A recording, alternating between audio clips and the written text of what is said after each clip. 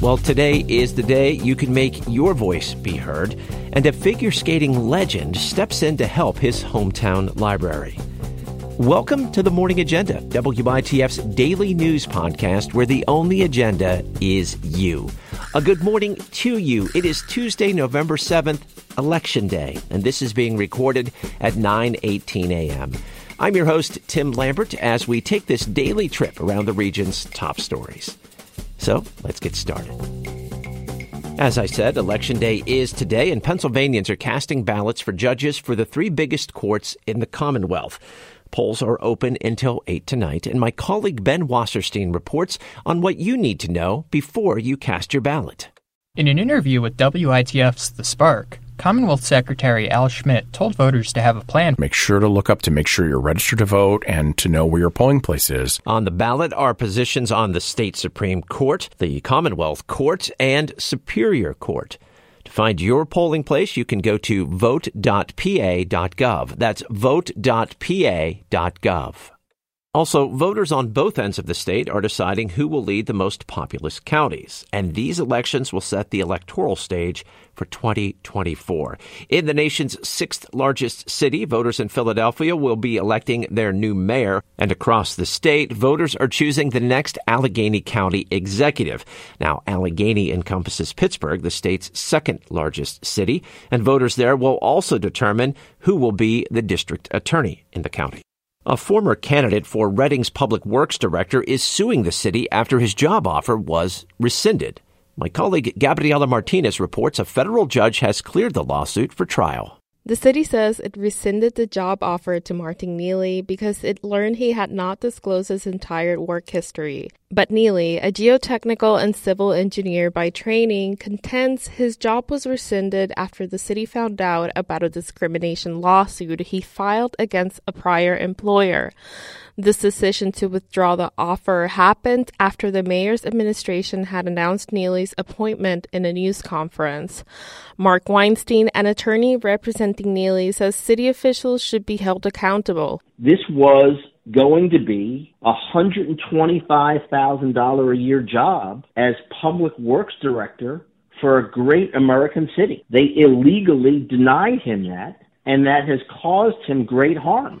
The trial date is set for January, but the parties could reach a settlement before then.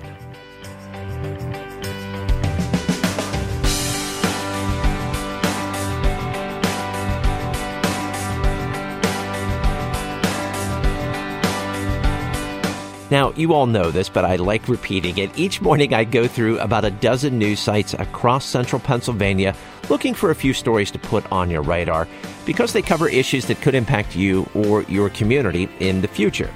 So first up today is a follow-up on a story I told you about yesterday, and it comes from our sister newsroom, L&P Lancaster Online. Figure skating icon and Lancaster County native Johnny Weir is stepping up to assist the Corryville Library. Weir, who grew up in Corryville, plans to donate $1,000 to the facility. The move comes after Fulton Township supervisors declined to fund the Bros Library because it offers materials about LGBTQ+ life and culture. Weir, an avid supporter of both his hometown and LGBTQ+ causes, says he'll cover the township's annual allocation to the library for as long as he can. He has since posted a link to the donation page for Corryville Library Center in his Instagram feed, and Library Board President Chris Waite says since then, a substantial influx of donations has been received. He did not put a dollar figure on the donations at this point. So you may know the 39-year-old Weir is a three-time U.S. national champion in men's figure skating and a two-time Olympian. He is a member of the U.S. Figure Skating Hall of Fame. Corryville Library Center is one of 14 libraries in the library system of Lancaster County. And the first woman to serve as coroner in Pennsylvania has died at the age of 93. The York Daily Record reports Catherine Foreman, who served as York County coroner from 1973 to 1998, passed away Saturday at Bristol Medical Center in Tennessee. She was named acting coroner back in 1972 when her boss, Dr. H. Malcolm Reed, died. She then was elected to the position the following year. Foreman served on the governor's task force committee to help draft a new drunk driving law in the state, and she wrote a book about her experiences called Death is a Funny Thing. If you're interested, the family has requested memorial donations be sent to York City Dollars for Scholars. That's a program she helped found to provide scholarship aid to York City students.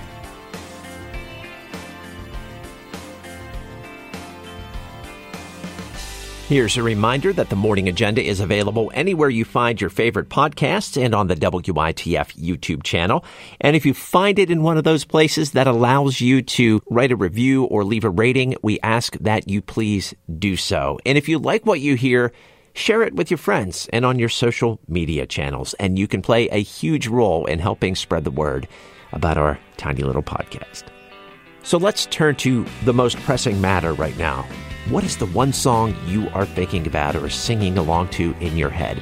Reach out to me on Twitter. I'm at TLambert895. You can also find me on Blue Sky at that same handle as well.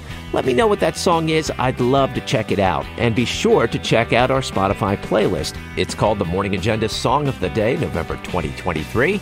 And the song I added today is The Violent Femmes, Blister in the Sun. That is going to do it for The Morning Agenda. It's a daily news podcast from WITF where the only agenda is you. I'm your host, Tim Lambert. Thank you so much for listening today. Your company is always appreciated. Be well, go cast your ballot, and we'll talk again tomorrow.